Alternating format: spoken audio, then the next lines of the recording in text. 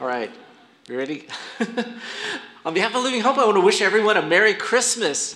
Here at Living Hope, we love Jesus. We believe that he is the very Son of God, the hope of the world. And I love this video because it really just shows that God is desiring for us to really believe that God can do great things, that Jesus has come to earth to show the love of God by dying on the cross for our sin. And when he rose from the dead, he showed that he has victory over death. And Jesus is worthy not just of our admiration, but he's worthy of our worship. And I believe that because we're in Jesus, we can indeed have an audacious faith. Let's see if I can get this going. If God can come to earth in flesh for us, then indeed there is no task too daunting. There's no sacrifice too great. Because God is without limit, and we believe that now. Let's go ahead and let's pray. Let's spend some time in prayer. For the people who walked in darkness, they've seen a great light. For those who dwell in the land of deep darkness, upon them a light has shone. You have multiplied the nation. You've increased its joy. They rejoice before you as with joy in the harvest. They are glad as with dividing the spoil. For the yoke of his burden and the staff for his shoulders, the rod of his oppressor you have broken on the day of Midian. And every boot for the trampling of the warrior in battle, and every garment rolled in blood is going to be burned as fuel for the fire. Why? For to us a child is born. To us a son is given, and the government shall be upon his shoulders, and his name shall be called the Wonderful Counselor, the Mighty God, the Everlasting Father, the Prince of Peace. And of the increase of his government and peace there will be no end.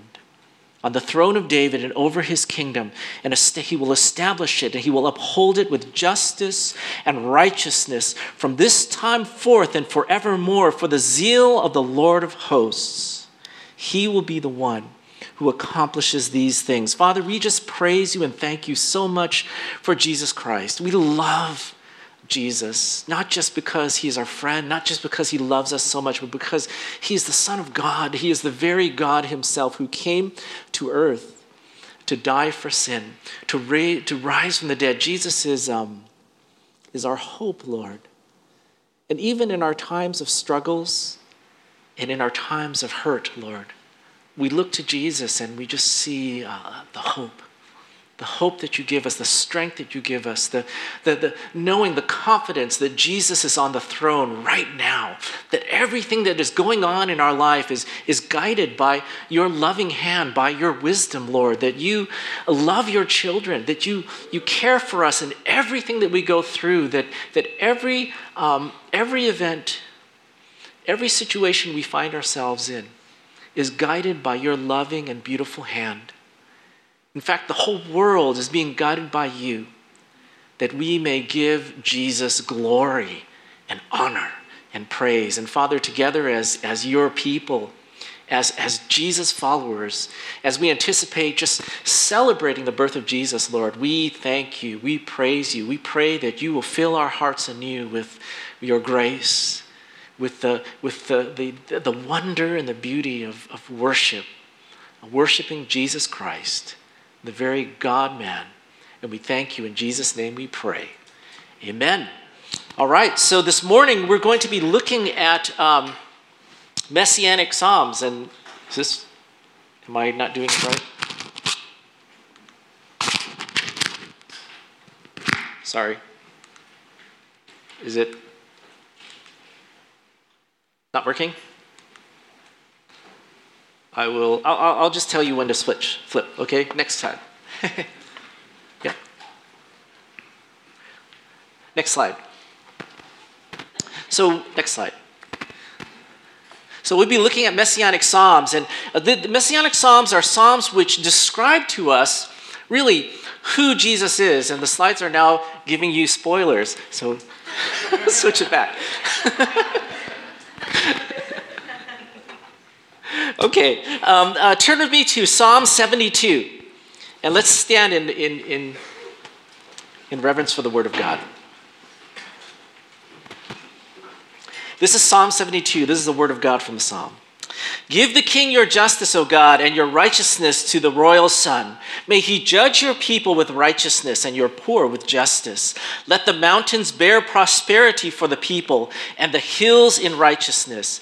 May he defend the cause of the poor of the people and give deliverance to the children of the needy and crush the oppressor. May they fear you while the sun endures, as long as the moon throughout all generations. May he be like rain that falls on the mown grass, like showers that the water the earth. In his days may the righteous flourish and peace abound until the moon be no more. May he have dominion from sea to sea, from rivers to the ends of the earth. May desert tribes bow down before him and his enemies lick the dust. May the kings of Tarshish of the coastlands render him tribute. May the kings of Sheba and Seba give gifts. May all the kings bow down before him. All nations serve him. For he delivers the needy when he calls, the poor and him who has no helper. He has pity on the weak, and the needy he saves the lives of the needy. From oppression and violence he redeems their life, and precious is their blood in his sight. Long may he live. May the gold of Sheba be given to him. May prayer be made for him continually and blessings invoked for him all day. May there be abundance of grain in the land. On the tops of the mountains may it wave. May its fruit be like Lebanon, and may people blossom in the cities like grass in the field.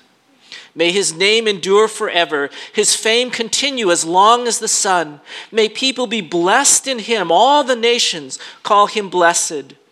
Blessed be the Lord, the God of Israel, who alone does wondrous things. Blessed be his glorious name forever. May the whole earth be filled with his glory. Amen and amen. These are the prayers of David, the son of Jesse, and they are now ended. May the Lord bless the reading of his word. You may be seated. Now, from this passage, we're going to see that Jesus is about hope. It is about peace, about justice, about blessing. That the coming of Jesus is about a hope for true peace. It's not just a picture of the future, but it is a reminder that we ourselves right now can be living according to this hope in Jesus Christ. Now, Psalm 72 actually was a psalm that is written by King Solomon. It describes a king. Now, King Solomon is one of the most blessed kings in Israel's history. And what he's doing is he's writing about the effect of righteousness for a leader, for a kingdom. He's reminding the kings of Israel at that time, saying that if you rule according to the righteousness and the mercy of God, that all will go well for you. All will go well for your kingdom. In fact, all will go well for all the surrounding kingdoms.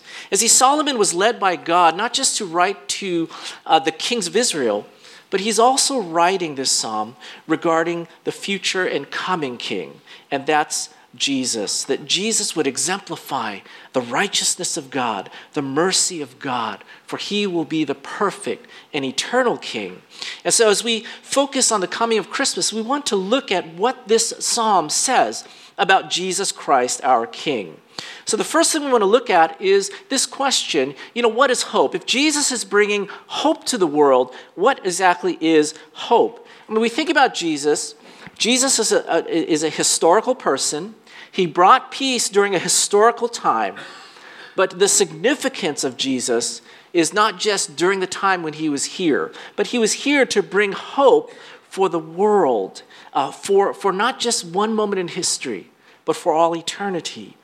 And I want to show this video in regards to the question, really answering, what is hope? So we'll go ahead and show this.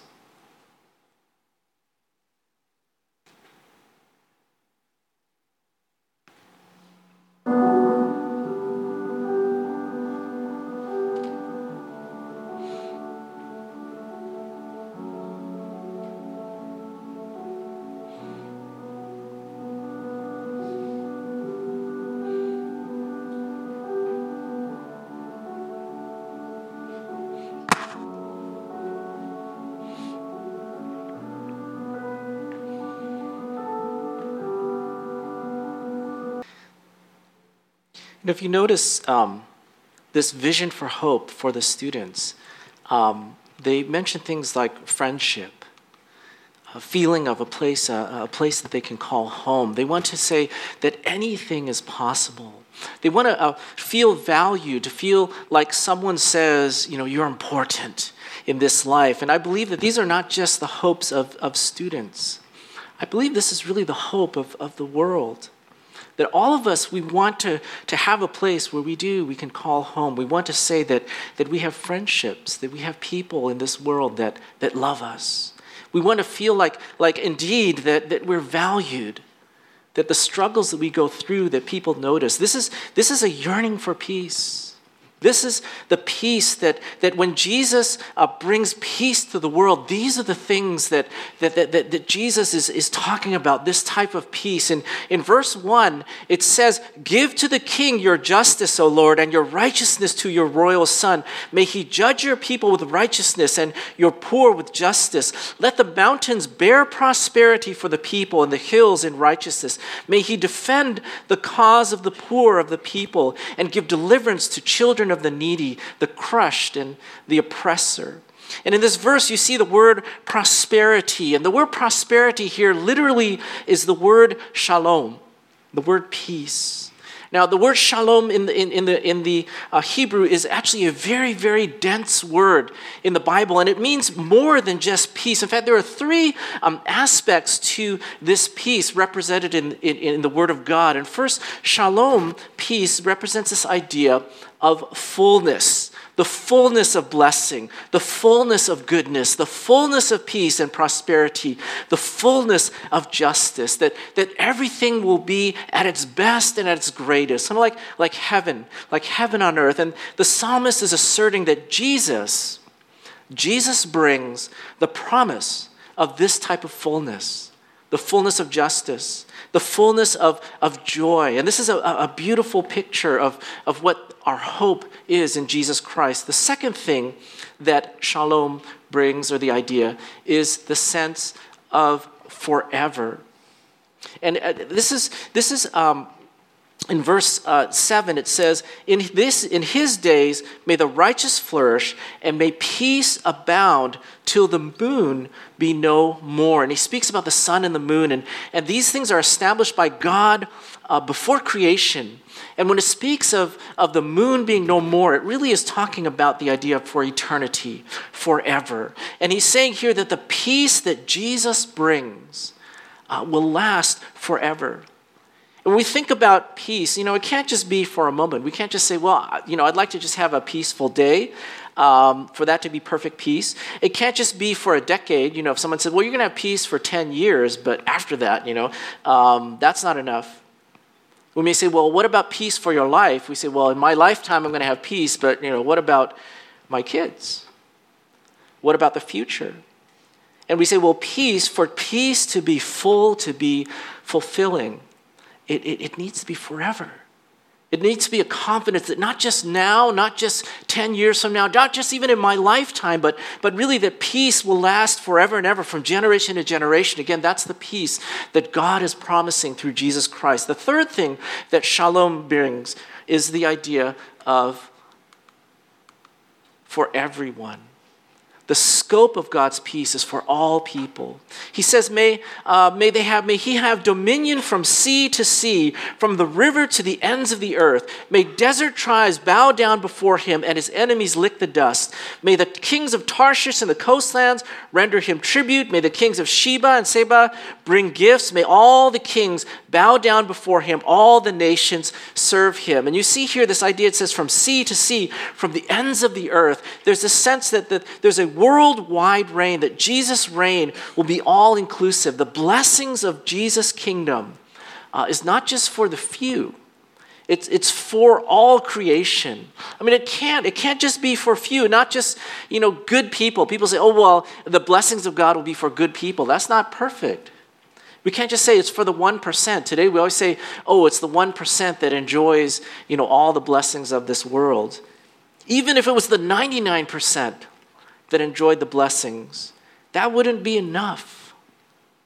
God says it's from ocean to ocean, all from nation to nation, every single person This hope is accessible to them, to the powerful, to the weak, to the poor, to the forgotten, to the oppressed, to the good, and also to the bad, the so-called failures in this world.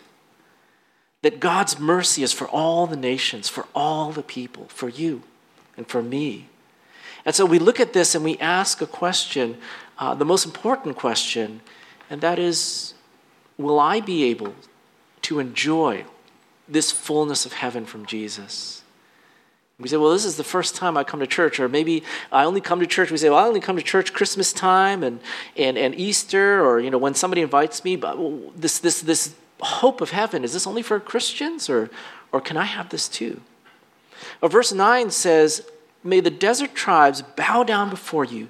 May his enemies lick the dust. Now, again, this seems like a really weird verse to talk about during Christmas. But this psalm actually has some really interesting images here, because it talks about the king in his court, and it says that people will bow down in his court. And then it says that the desert tribes will bow down before him, and his enemies will lick the dust. And so what the psalmist is saying here is that everyone will bow down before Jesus Christ. That those, they can bow down in his court, meaning willingly come and bow down before the king, or they can bow down before him in defeat, licking the dust. They can fight against him, resist him, reject his rule, but they will still bow down to Jesus. See, the peace and the hope of Jesus is given really to everyone. But it talks about the idea of those who receive it. In the same way as the king says there are people who will come willingly, there are people also who will end up bowing down because they're being defeated. Everyone is going to bow the knee before him. And the question really is, how am I going to bow before Jesus Christ? What happens when Jesus returns? What am I going to be like? The Bible says that if we admit that we have sinned, if we believe that Jesus Christ is the Son of God, that he died on the cross for my sin and rose from the dead, and we choose to follow him by faith, God says that for all these, that we will receive heaven as an eternal gift. We will go to heaven, and we will escape a place called hell, an unending and unimaginable place of suffering. See, this is the hope of Jesus. This is what is offered to every single person. You don't have to be a good person. You don't have to be a religious person. You don't have to prove that you're worthy of salvation. You don't have to pay a price. Jesus paid the price. And the question really is, will you choose to surrender to Jesus and follow him by faith? Or will you continue in doubt and disbelief, in pride and trust of ourselves? And it says really that the choice is yours. And I hope that, if you're here and you're wondering about these things, that you really will consider Jesus Christ. Consider that indeed he offers you this free gift to receive right now. Now, there's one other thing that we want to look at in this psalm, and that's really the question, how do we live according to this hope that we have in Jesus? Because, when we think about Jesus, this is the spiritual truth that Jesus lives by. That when Jesus comes, he is illustrating truth. And we think about, what is the truth of Jesus? And we say, when we think about Jesus, we think about, love. Jesus loved people. And we may think about servanthood. Jesus was a servant. He served people. He humbled himself. But here in Psalm 72, Solomon highlights a particular principle exemplified in Jesus Christ. In verse 1, he says, may he defend the cause of the poor of the people and give deliverance to the children. Sorry, did I skip one? Give the king your justice, O God, and make your righteousness the royal sun. May he judge your people with righteousness and your poor with justice. May the mountains bear prosperity for the people and hills in righteousness. May he defend the cause of the poor of the people and give deliverance to the children of the needy and crush the oppressor. And what Solomon is saying to all the kings and to all of us, he's saying this simple thing. He's saying honoring God brings true peace and prosperity. See, he's saying to the kings, he's saying, if you live and reign according to God's righteousness, then you will have shalom. You will have peace, prosperity, completeness, not just for you, not just for all your subjects, but really for all the nations, for all the world. And this was a reminder to every political king of Israel that this is true. That you must live in righteousness. And you could see the emphasis on righteousness. I mean, he continues to speak about righteousness. And this is the Psalm's prayer for the king. He says, if you do so, I guarantee you that the mountains will bear prosperity for you. The sun and the moon, the peace will endure forever. And why was he saying this to these kings? It's because it's really hard for the kings to think that righteousness actually brings peace. Why? Because they look at like these powerful kings. They look at the king of Babylon and they say, the king of Babylon, he lives in peace. He's got a mighty army. He gets everything he wants. The king of Assyria, he lives in peace because he don't have to worry about anybody attacking him. He don't have to worry about anything. He can just ask for whatever. The king of Moab, he's got peace. The king of Edom, he got peace. It's not because of God's righteousness. They don't even follow God's righteousness, but look at what they got. So the world will say to the kings of Israel, they'll say, hey, you're spending too much time caring for the poor. You need to build an army. That's giving you peace. And they may say, well, you're spending too much time pleasing God. What you really need to do is be building some strategic alliances with, Babylon right now. You need to stop paying so much attention to building a godly heritage. You need to build up a personal fortune of gold and worldly riches. That's going to bring you peace. That's going to bring you respect. Because see, that the world in which the kings lived, that's what they saw all the time. There were these misleading examples of how to get peace in the world, how, to get prosperity. And there's actually a number of Psalms that write to actually the people of God too. And they were saying, hey, don't get envious when you see evil people getting rich. And he says, don't doubt when you see the powerful living at ease. And there were Psalms that were saying, hey, how come the powerful live at ease? They have no troubles and no problems. And here I am trying to serve the Lord and honor the Lord. And I have all these struggles and difficulties. And the psalmist is saying, these are the lies of Satan in the world. That in reality, those who forsake God's righteousness and justice, they're reserving for themselves judgment. And that their life of ease is going to really turn to a life of sorrow. And this is a warning to say there's one thing that is true and one thing that always will be true. And that is that righteousness brings peace. And the thing is that this still stands today, right? The world is constantly feeding us lies. The world will say, hey, just live your dream and you will have peace. Just look out for yourself and everything will go well. Just do what you need to do to get what you want out of life and everything will be fine. A lot of times, we look at the world around us and we say, hey, this principle, righteousness brings peace, don't work. It doesn't work, God. It doesn't work in my workplace. It doesn't work in my school. It doesn't even work in my family. He said, we may say to God, well, let me tell you my world, the world I live in. See, in my world, if you don't look out for yourself, no one else will look out for you. We say, well, in my world, if you don't protect yourself, people are always going to hurt you. In my world, if you don't retaliate, then bad people are always going to prosper. And good people like myself, never going to get what we deserve.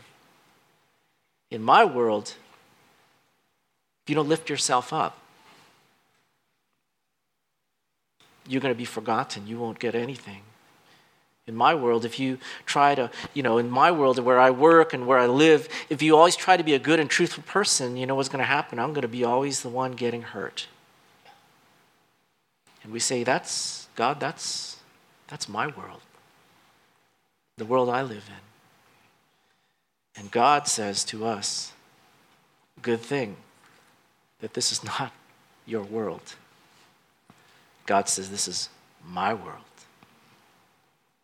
This is my world, where Jesus is my king. And Jesus will rule my world. And Jesus will rule all the nations and all the people that belong to me. And all these people, everyone will bow down before Jesus. And every lie of Satan in my world, in God's world, will be exposed for what it is. And righteousness will bring peace. It is still true. And my son, when he comes, he will vindicate it. He will prove it. He will show that indeed righteousness brings peace. And the thing is, as we look at this and we think, well, that's not the world in which we live in right now. And we say, well, maybe I just got to sit tight and wait till Jesus comes and then I'll enjoy this type of world. Or maybe we say, well, I'm going to live like the world right now. And then when Jesus comes, I'll switch and I'll start living like, God's world. But right now I got to live like my world because this is the world I'm in. And God says, no, that doesn't work like that. You can't just wait until, sit in the world right now and say, I'm going to live like the world right now because this is the world I live in. And God, when Jesus comes and he sets up your world, then I'll live like your world. Then I'll live according to your righteousness when I don't get persecuted for your righteousness anymore. When I can turn my cheek and I'm not going to get slapped again or things like that. And we say, that I'll wait till Jesus comes and then I'll live like that. But God says, no, that's not the way to go. He says, I want you to live in this world right now, because this world right now is still my world.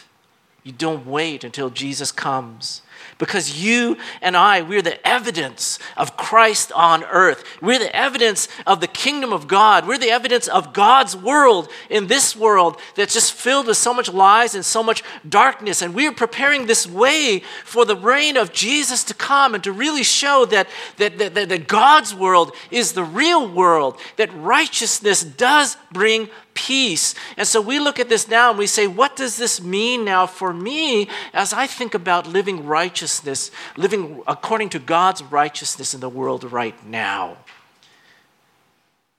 What does it mean to have an audacious hope? What does it mean to live in a world that's not going to affirm the things of God, that's not going to reward the things of God, that's not going to bless the things of God, but yet we're still going to live according to the things of God because we believe that in the end, that's what's going to produce peace. That's what's really going to bring blessing in this world. What if instead of living like this world, we lived according to God's righteousness right now? What if instead of always protecting our own reputation and trying to gain favor in the sight of men, what if instead we took risks for Jesus Christ? What if instead of trying to impress people, we instead tried to serve people? What if instead of justifying myself before God, I confess my sin before God constantly? How would that make a difference in my life? What if instead of making excuses about my sin, that I really made a commitment to do something about my sin and determined to follow through with it because I really believe even if I fail, even if I fall, even if no one encourages me, that this is the right thing to do? And that I'll be blessed if I turn away and let go of the sin that keeps dragging me down. What if instead of wishing that I had a better spiritual life, that I actually did something to have a better spiritual life? What if instead of being comfortable, I stepped out and said, I want to disciple someone, or I want to be discipled by someone?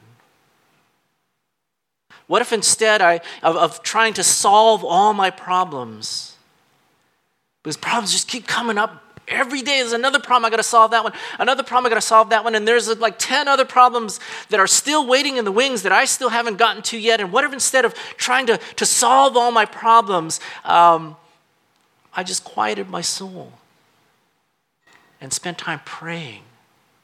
And believe that those quiet times, just sitting before the Lord, that's going to do so much more than me just trying to solve all my problems. What if instead of criticizing others. I reach out and love them unconditionally. No matter whether they respond to my love or don't respond to my love, I just still love them. That's God's righteousness. What if instead of saying, it can't be done, it can't be done, no way, what if we ask Jesus if it can? Jesus can do it. What if instead of ignoring the voice of the Spirit, we actually stopped and took time to listen? I said, Jesus, what are you saying? What do you want me to do? It's been a long time, and I've been so busy just trying to serve you and read your word, but I haven't really sat down and listened to you, what you want for my life. What if instead of saying maybe someday to God, maybe someday, we say yes to God today. Yes, I'll do it today, God. What if instead of clinging to our deepest desires and wants, we surrender them on the altar? What if instead of insisting on our plans, my plans, what I want, what I think is best for me, what if we surrender to God's plan for my life, whatever that means, wherever he will lead me, whatever he will make me? What if instead of saying that that's not fair all the time, that we sit down and we think of all the reasons to thank God, to really thank him for all of his goodness? God is so good. What if instead of trying to carry all of life's burdens on ourselves, saying, I can do it, we would admit our weariness to Jesus, and we would lay down our burdens and take up his burden on our life. And Jesus says his yoke is light. His yoke is easy. What if instead of doubting, we actually believe in the promises of God and we live by them? What if we believe in the power of prayer and the sovereignty of God, and we rested in these things? What if we actually believed in the power and the authority of God in this world, and we actually stepped out and lived and acted according to that? What if we stepped out in faith and actually shared our faith, regardless of what people say, regardless of what people do, regardless of how many rejections we have received, and we say, it can't be done, Jesus, it can't be done, Jesus, I've done it so many times, it can't be done, and we just step out of faith and say, yes, it can. In Jesus, it can. I believe, Jesus, you can change hearts. I believe, Jesus, you can do this. I believe, Jesus, that if I step out in faith, that this can happen. I believe, Jesus, that even if it doesn't happen, it's still worth it. Doing this, stepping out, living in righteousness, doing the things that God has called us to do, and just believing that that is enough. I don't need a reward. I don't need to see the results. I don't need to have everything work out for me in my life. Just doing the righteous acts of God, just living to please Jesus, that's enough for me. That's audacious faith. That's audacious hope. That's a belief that acting rightly in the eyes of God brings its own reward. I don't need anything else. I don't need any other promises. I don't need any other results or encouragement, things like that. I believe that acting rightly in the eyes of God brings its own reward, that this is what God wants, and that when I do this, I will not only bring peace and shalom to my life, but I'll bring it to my family, to my friends, to my workplace, to my school, to my neighborhood, to the next generation, to the world, to everyone around us. If I believe that acting rightly in the eyes of God brings its own reward, and I live like this is God's world right now. This is the message of audacious hope. This is the belief and the confidence that in the end, Jesus will prove that righteousness brings peace. The righteousness of Christ through faith in his death and resurrection. The righteousness of Christ that we live out every day, even if the world laughs at us, even if the world scorns righteousness, even if love brings sacrifice and very little reward in this world. This is God's world. And in the end, Jesus when he comes, and he is coming soon, he will make all things right. He will prove without a doubt that living according to the righteousness of God, that is the only way to bring peace to this world. It is the only hope we have. And it is a very real hope. It is a hope of Christmas. It is a hope of the fullness of joy, the fullness of goodness, the fullness of justice and peace for every single person, for the whole world, for everyone who will put their faith in Jesus Christ as Savior. And we are the ones that know this hope. We already have this hope. And God's not just calling us to say this to other people, but to live this every single day until Jesus returns. Let's go ahead and let's spend some time in prayer right now.